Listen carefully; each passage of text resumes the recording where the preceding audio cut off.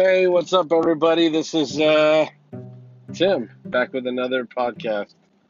Um, Still new to the whole idea, putting my thoughts out there.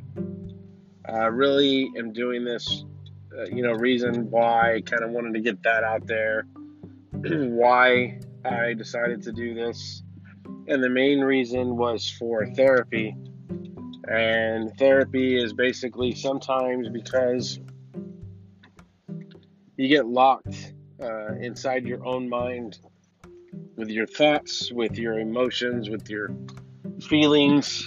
It's not always popular when a man talks about feelings. That's not usually something that a man is supposed to do. Well, in today's society, anyway. So, I'm not sure how I'm going to build up to this or how I want to approach the subject matter, but I want to talk about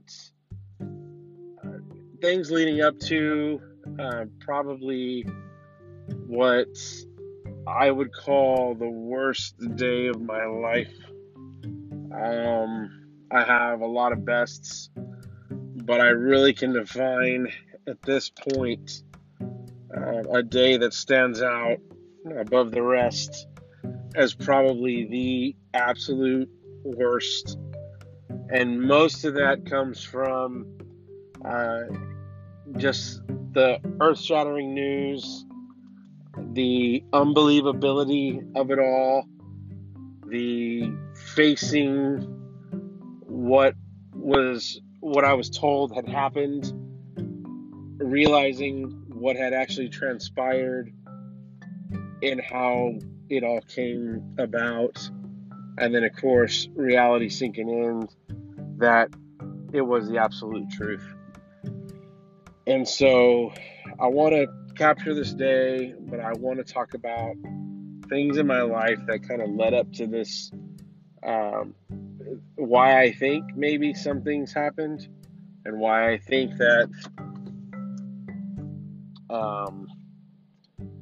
and I'm not even sure. I'm not even sure where I'm going to go on this topic. But the day that I'm speaking of, and the day that I'm talking about being the worst day, would be the day that I got the news that my father was no longer on this earth, and that he was gone. And the news that I got was on my daughter's birthday, which should have been one of the happiest days.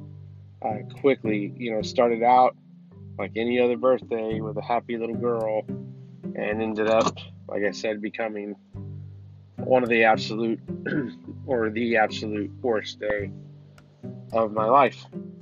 So we'll dig into that. We'll get into that a little more. We'll talk about it, and then we'll see where this goes.